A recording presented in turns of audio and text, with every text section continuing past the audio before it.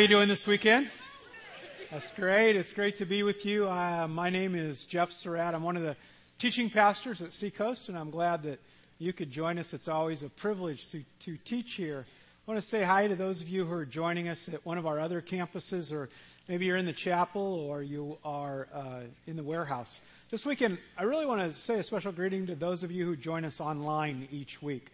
I've been able to worship with you guys several times, and it's cool to see the community that goes on, especially in the chat over next to the screen, and the just community and prayer requests and just stuff going on, and small groups going on online. So we are glad that you are with us on the internet this weekend.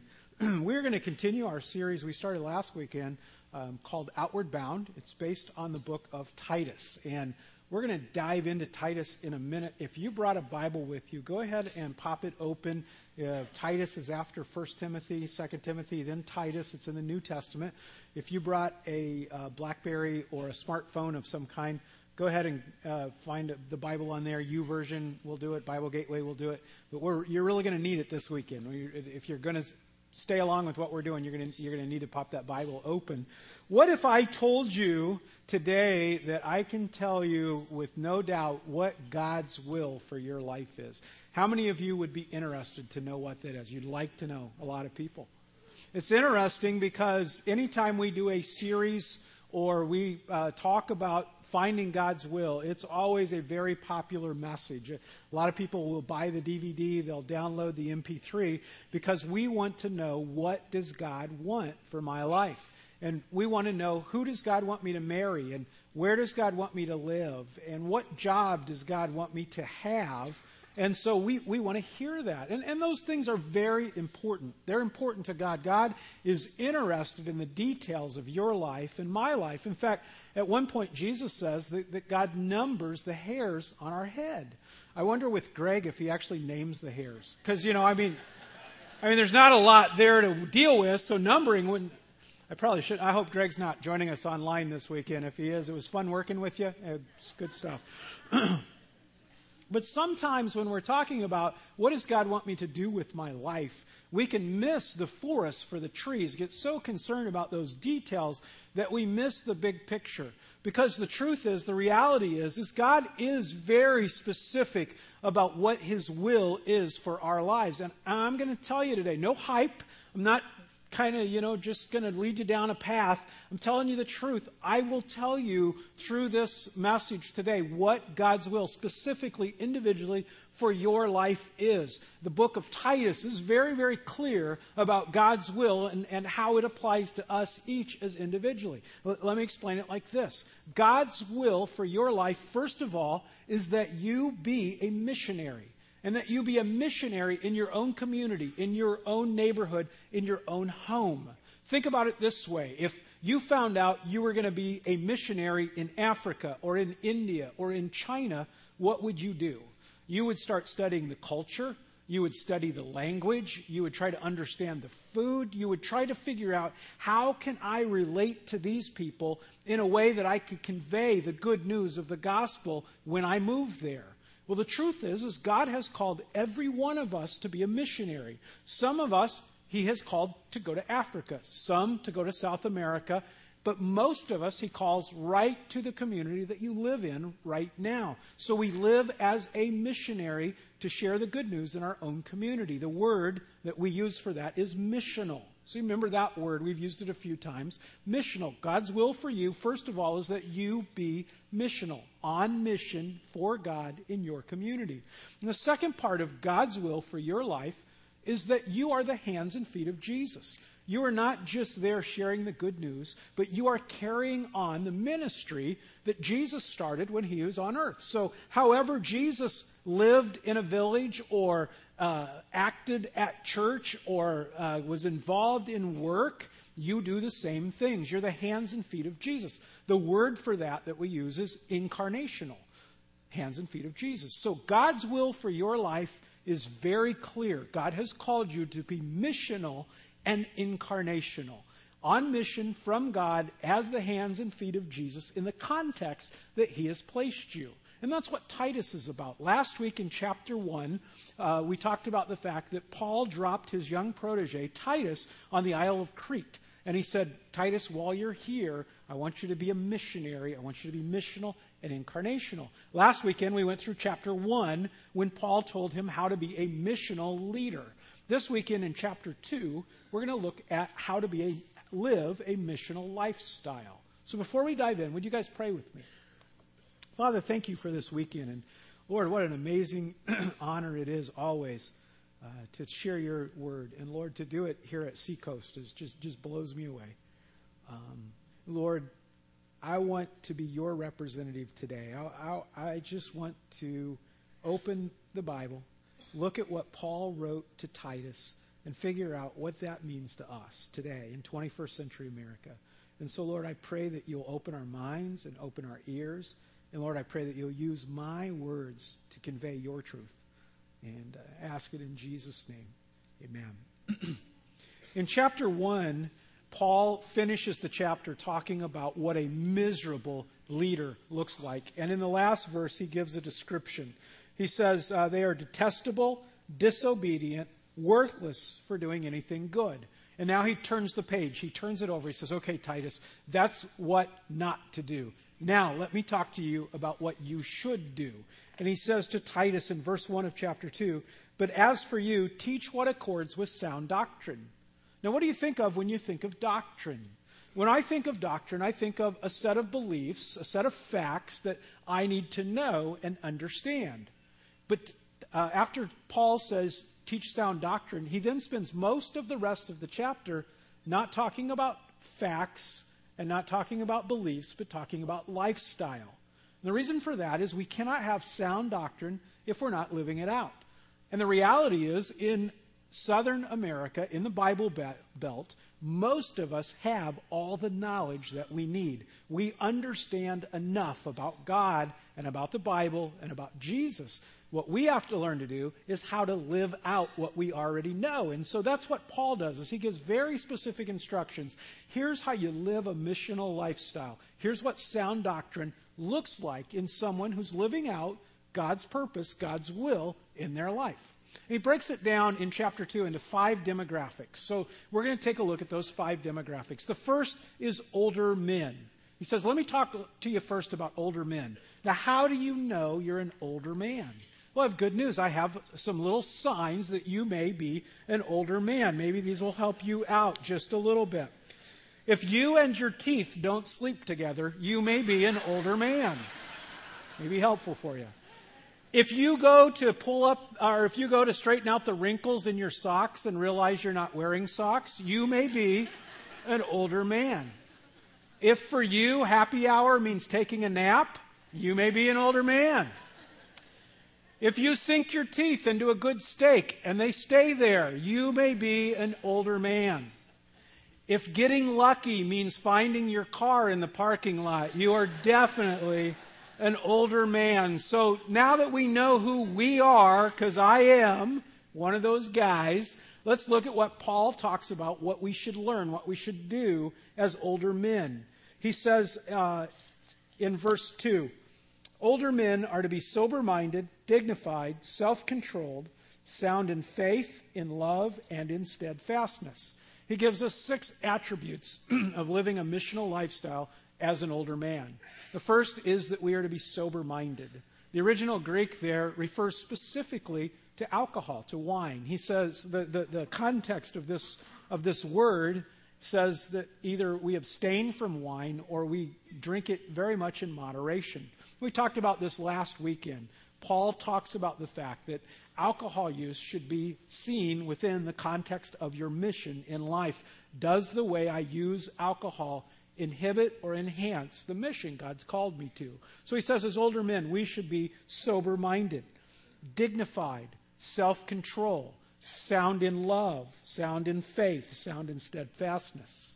If I were to take all of that and put it in one word picture, I would describe it as an anchor. Paul is calling us as older men to be anchors in life, someone that people can turn to in a storm, someone that others know that they can rely on, someone who can be counted on. I think the way we would look at that, or the way I would look at it, is one, that we stop competing with younger men. We stop trying to look like them and dress like them and win all the contests and stay ahead of all the younger guys. A friend of mine, a mentor in my life, explained it to me a few years ago. He said, Jeff, in the age that we're at, we need to start looking at how we can be dads to younger guys. We need to figure out how we can be the father that maybe they never had, or maybe their dad is distant or in another place, and we can be that dad in their lives. We need to not give in to the middle-aged crazies. You know, instead of getting the bigger boat, the faster car, or the younger woman, we need to look at how we can mentor younger guys, how we can prepare them for what's ahead, how we can tell them, here's what I've learned, here are the lessons I'm learning, here's how I can help you. Bob Buford, a few years ago, wrote a book called Halftime.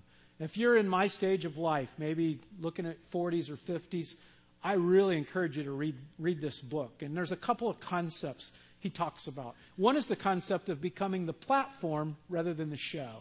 Saying that as an older guy, we should begin to look for how can we be the platform for other people rather than the show that other people are looking at.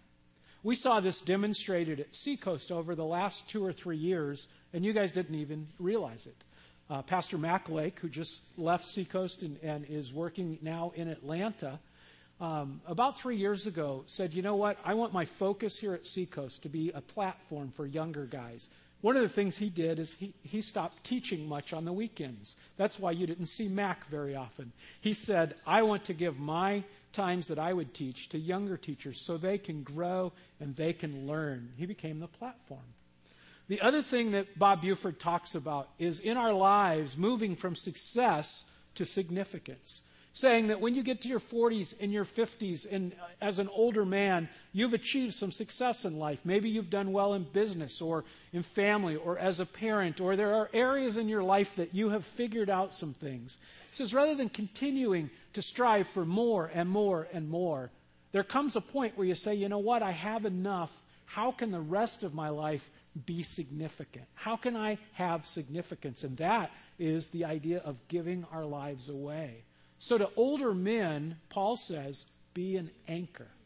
Now Paul turns his attention in chapter 2 to older women, which is a challenge because we don't have any older women here at Seacoast.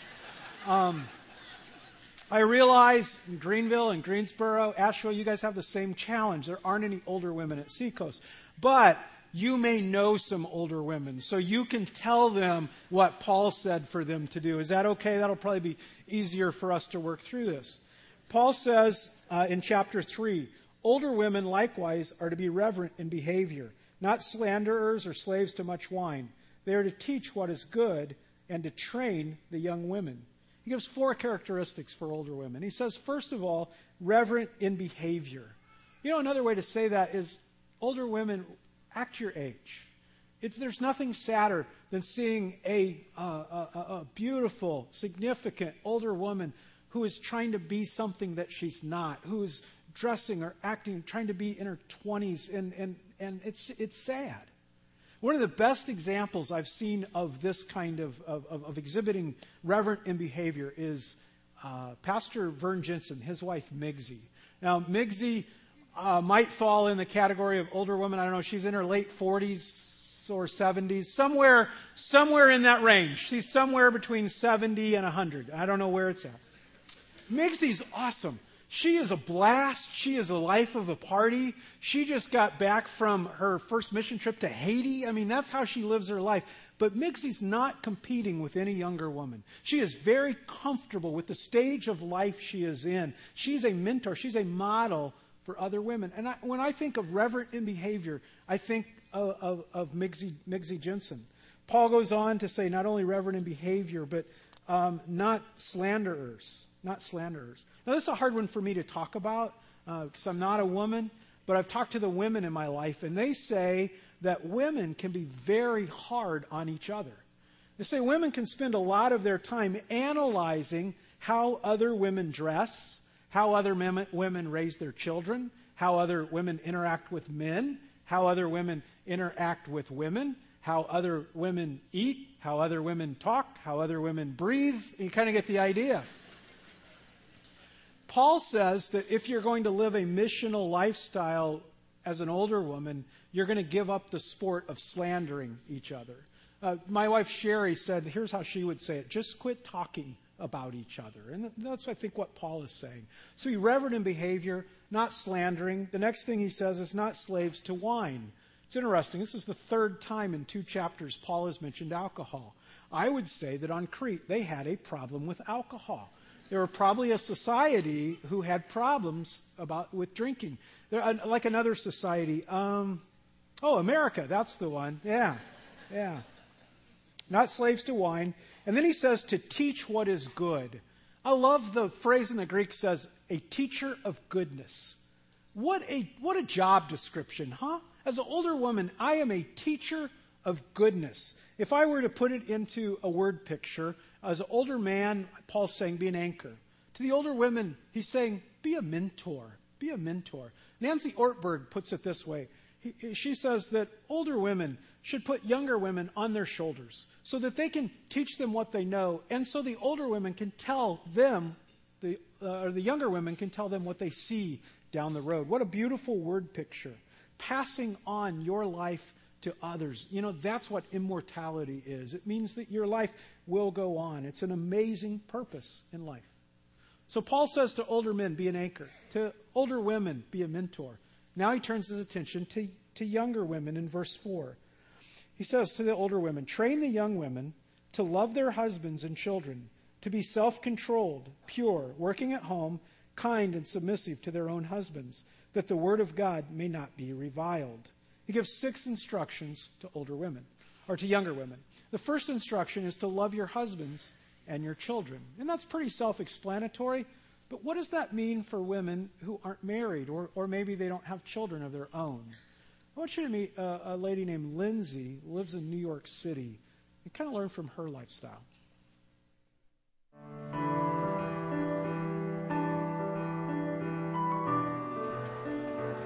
When I first moved to New York City, I thought I knew why I was coming here.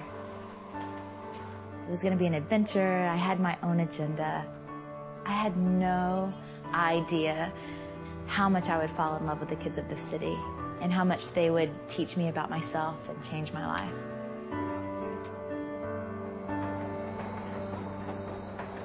I treasure my morning commutes on the subway. It's my time. Sometimes it's my only time with God. In those moments, I know His love for me, and I know that that's going to carry on throughout my day. And I know it's going to help me to do my job well. The Bronx is one of the toughest neighborhoods in the country. 75% of the people live below the poverty line. And where there's poverty, of course, there's going to be violence and sadness and strife, ugliness. Right in the middle of the Bronx is Middle School 223, where I'm a reading and writing teacher to 6th graders. It's where I spend my days every day. A lot of our kids at our school go home to shelters. They go home to homes where they're in charge. They see people get shot in front of their apartment door. Life has not been easy for them or kind to them. Morning. Good morning. Hey guys. Thanks for coming in quietly. Many of my students haven't been loved well. They've been abandoned. They've been promised things that have never come. They've been promised relationships with their fathers or mothers that have never happened. And so they're just worn. They're weathered, and they don't trust love. On the first day of school, the first thing that I tell them is, I've been thinking about you all summer. Like, I love you already. You may not believe this, but you can't earn my love. You could make straight A's all year and have perfect behavior all year, or you can get detention 3 times a week and I'm gonna love you the same. And then I spend all year trying to prove it.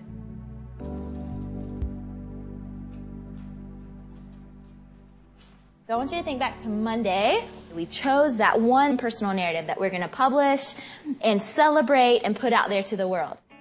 Who am I as a person? What do I really want people to know about who I am?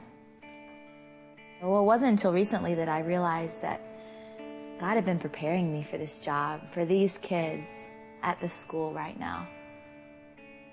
I grew up in Georgia, mostly at my grandmother's house because my mom and dad were divorced. And then when my dad got married, I felt like I wasn't good enough. He wanted me to be perfect. I just wasn't good enough anymore. But I know I don't need other people to say I'm okay anymore. I did that my whole life. And I think I'm finally done. So maybe now I can just be Lindsay. And if I make mistakes, then oh well. I'm not only as good as what I do. Growing up, and especially now, even as an adult, I still long for that love and acceptance. And God has shown that to me and given that to me so that I can go and give these kids the same love and acceptance that they have always wanted too.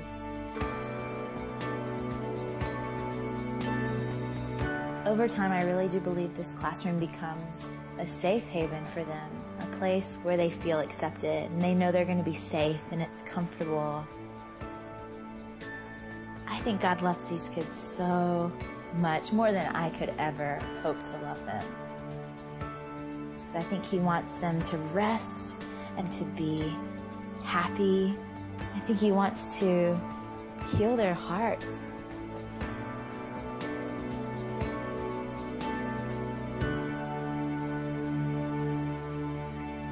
Every day they walk out of my classroom, and at the end of the year, they walk out of my classroom forever. It's so hard. It's hard not knowing what lies ahead for them or what type of choices they'll make, and I just have to rest. I've done everything I could do. I've loved them the best that I can. And my hope is that they'll figure out that God loves them so much more than I ever could. Lindsay loves who God has entrusted her with. I think Paul's instruction to young women to love your husbands, love your children, could be expanded to say, love who I've entrusted you with. Maybe it's students, maybe it's patients, maybe it's coworkers, maybe it's employees. Whatever it is, love who you've been entrusted with. Paul says to young women to have self-control, to be pure, both internal purity and external purity. Is your thought life and your internal life pure? Is your external life pure? The way you act, the way you talk, the way you dress, how does it impact the people around you? If you wonder if you are giving an image that says that I am pure, that I am a missional leader, I'm living a missional lifestyle, if you don't know, ask the people around you. How do my actions, my talk, my dress, how do they impact other people? And then Paul says that a missional lifestyle for a young woman is working at home. Now, he doesn't mean that you should only work at home. If you look at Proverbs chapter 31, it's very clear. Proverbs 31 gives things that a Christian woman could strive toward. It's very clear. It talks about both women who work at home and women who work outside the home. Thought about how this works at our house. When we got married, to go back a little bit, the Greek here, working at home, means keeper of the house. Keeper of the house. What does that mean? Well, when we first got married, Sherry and I, 28 years ago, Sherry was given a very rough draft of a man. My mom was wonderful, but I grew up believing that clothes were magic. I believed that when you dropped them on the floor in your room, they disappeared, and then they reappeared a couple of days later, folded in your drawer, ready for you to wear again. I also thought that dishes, when you were done eating, floated off the table, went to a magic place, and then wound up back in the cabinet. I had no idea how all of that worked. And so when we got married, I thought that magic would continue. Well, Sherry was in college. Early in our marriage, we had a baby, then we had another baby, and then she was working and I was working. And she's been amazing. I mean, and I don't mean this funny at all, she's been very, very patient and helped me learn how we share some of those things at home. But she's the keeper of the house. I don't mean that she does all the housework or does all the bills or is the one who raises the kids. I think of it more maybe as a watchman. she keeps a watch on the house. When the kids were young, she would come to me and say, hey, have you noticed this going on with Mike or with Britt? And she looks around the house. Is it being kept the way we want it to? Are we headed in the direction we want to go? And then I think that's kind of what Paul's talking about, working at home, keeper of the house, kind of a watchman there. Paul says to be pure, working at home, being kind, submissive to their own husbands.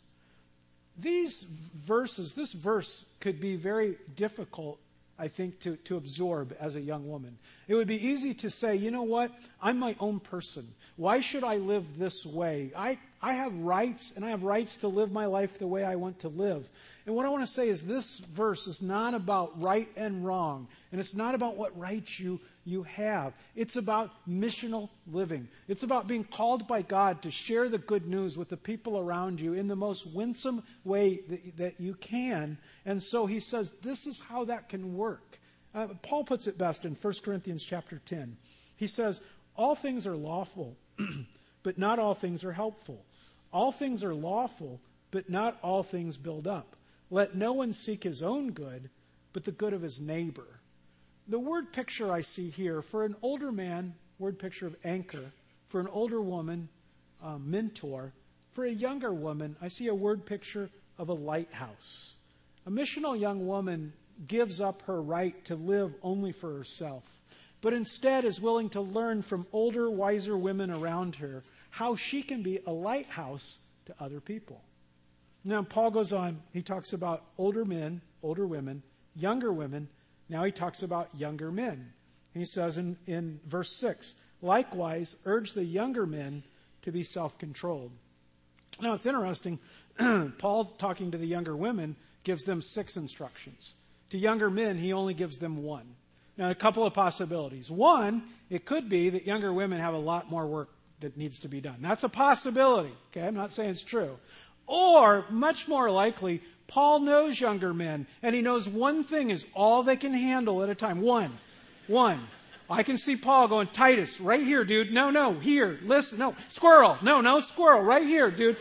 One thing, we got it. Listen to me. Self-control. No, self-control. Okay? I have been a young man. I know how this works.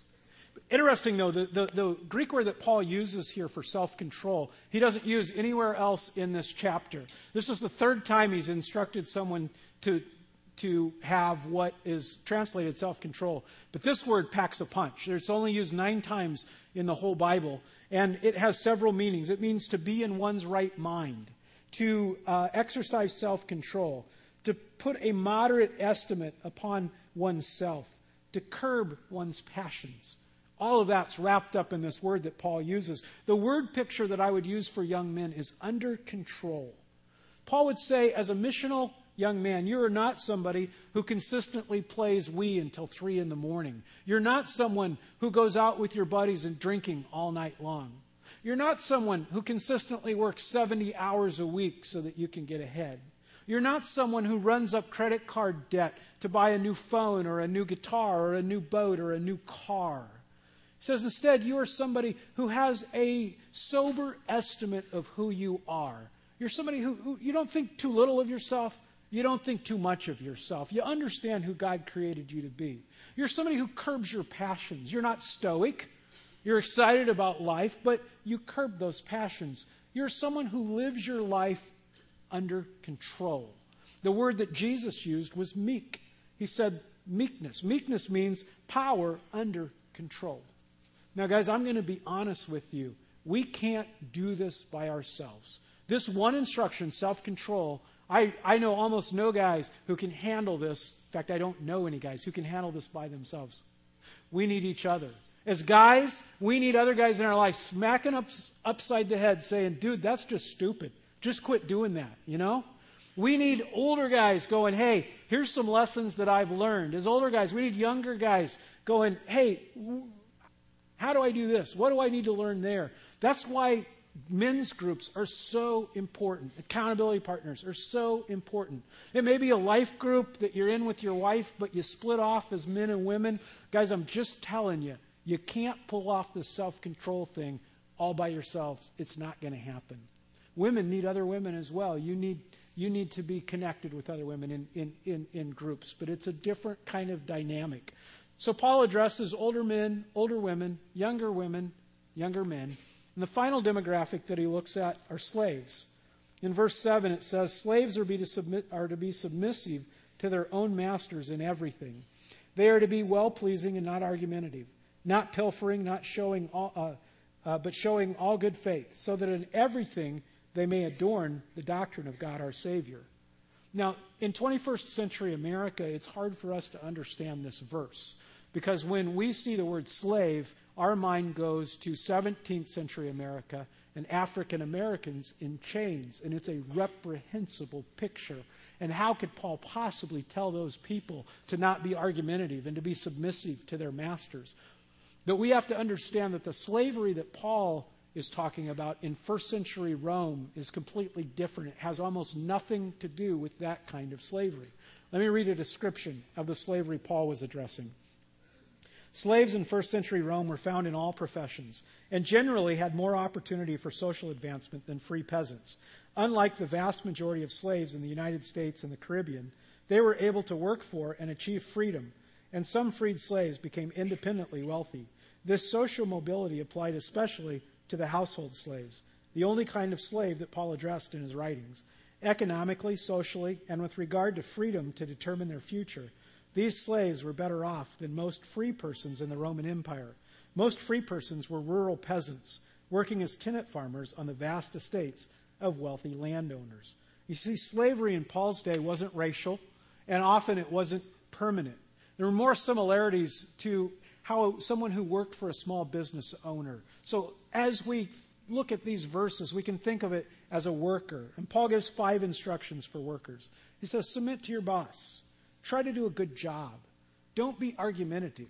Somebody said, don't be the devil's advocate. The devil doesn't need any help. Don't steal. Show that you can be trusted. What's interesting is I love this phrase. In the English Standard Version, Paul says, if you do these things, if you're this kind of worker, you will adorn the doctrine of God our Savior. What a beautiful phrase. It says that as a great worker, you make the gospel attractive. You make people want to know about God and to know about the salvation that you have. The word picture that I would use here would be trustworthy. As we are a trustworthy worker, we adorn the doctrine of God. Well, why would we live a missional lifestyle? 2 motives that I pull out of these next verses, beginning with verse 11. For the grace of God has appeared. There's the first motive. For the grace of God has appeared, bringing salvation for all people, training us to renounce ungodliness and worldly passions, and to live self-controlled, upright, and godly lives in the present age, waiting for our blessed hope, the appearing of the glory of our great God and Savior, Jesus Christ, who gave himself for us to redeem us from all lawlessness and to purify for himself a people for his own possession who are zealous for good works. I see 2 motivations here. The first motivation is the grace of God. The grace of God. God, just because he loved me, not because of anything I did or any good in me, decided to save me, to give me a purpose, to give me hope. Where would you be without the grace of God? Where would you be today? I know where I would be. I would be toast. I wouldn't have the family that I have. I wouldn't have the life that I have. I would be, as Paul said, I would be helpless and hopeless, lost in this world. Because of the grace of God, I have a future. I want other people around me to know what that grace is. I want them to know what it is to live a purposeful, joyful, fulfilled life. That's motivation 1 for the missional lifestyle. Motivation 2 is the blessed hope, Paul calls it. The fact that we can have eternal life. We have the keys to eternal life. What kind of person would know the key to eternal life with God and would not share it with people around them? So we are motivated to have a missional lifestyle as older men and older women, younger men, younger women, and workers because of the grace of God and the blessed hope that we have. So how do we conduct this missional lifestyle? Verse 7 says, show yourself in all respects to be a model of good works, and in your teaching show integrity, dignity, and sound speech that cannot be condemned, so that an opponent may be put to shame, having nothing evil to say about us. And then in the last verse of the chapter it says, declare these things, exhort and rebuke with all authority. Let no one disregard you. I love that. Let no one disregard you. Paul says we live a missional lifestyle with integrity, dignity, sound speech, and authority. And he says, when I live a missional lifestyle, no one can disregard me. Here's the deal, guys. Whether you are a man or a woman, whether you are young or you're old, whether you're a CEO or a barista, you are someone to be reckoned with. When you live this missional lifestyle, no one can disregard you. And here's the deal. This mission, I told you at the beginning I was going to tell you what God's will for your life is. And I've told you. It's that you be missional and incarnational. And here's how you live it out. Here's the lifestyle you live. And it's easy for us to kind of dismiss that and go, well, that's fine, but who do I marry and where do I live? And gang, this mission that I'm describing is life and death. This is what life is about. This week in Charleston, we had headlines in the newspaper that a baby died under tragic circumstances, less than 2 miles from where I'm standing right now. We don't know all that went on in that home. A friend of mine was one of the first responders, and he described tragedy beyond belief. And gang, we missed it. We missed it. We were not there for that family. There are over 5,000 people who come through this building, not counting all the other campuses, this building, 5,000 people every weekend, come and hear about the grace and the love of God and the blessed hope. And then we walked out and somehow we never connected with this family who needed us. And here's the truth. Your next door neighbor, the one across the street, that person in the next office over, that lady that rang up your purchase at Walmart, she desperately needs to know about the grace of God and the blessed hope. And you're God's only plan. You're it. It's not me. It's not Greg. It's you. That's your mission. That's why you're here, is so that they can know. Are you on mission? Are you going to live that missional lifestyle for the people around you? Let me pray for you.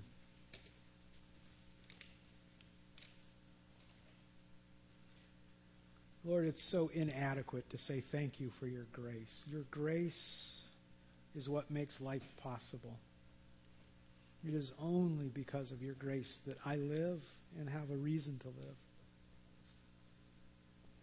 And Lord, I want to apologize for how much of my life is spent focused on my needs and my rights and what I want, and how little of my life is focused on those who are helpless and hopeless, lost and dying in a world without you.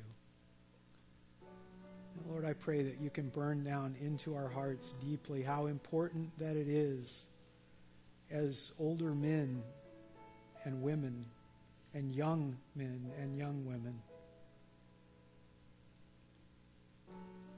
to be a beacon on a hill, to be hope in a hopeless world. Lord, I pray that you will just open our eyes to the call to your will in our lives. Lord, that's my prayer today. In your name, amen.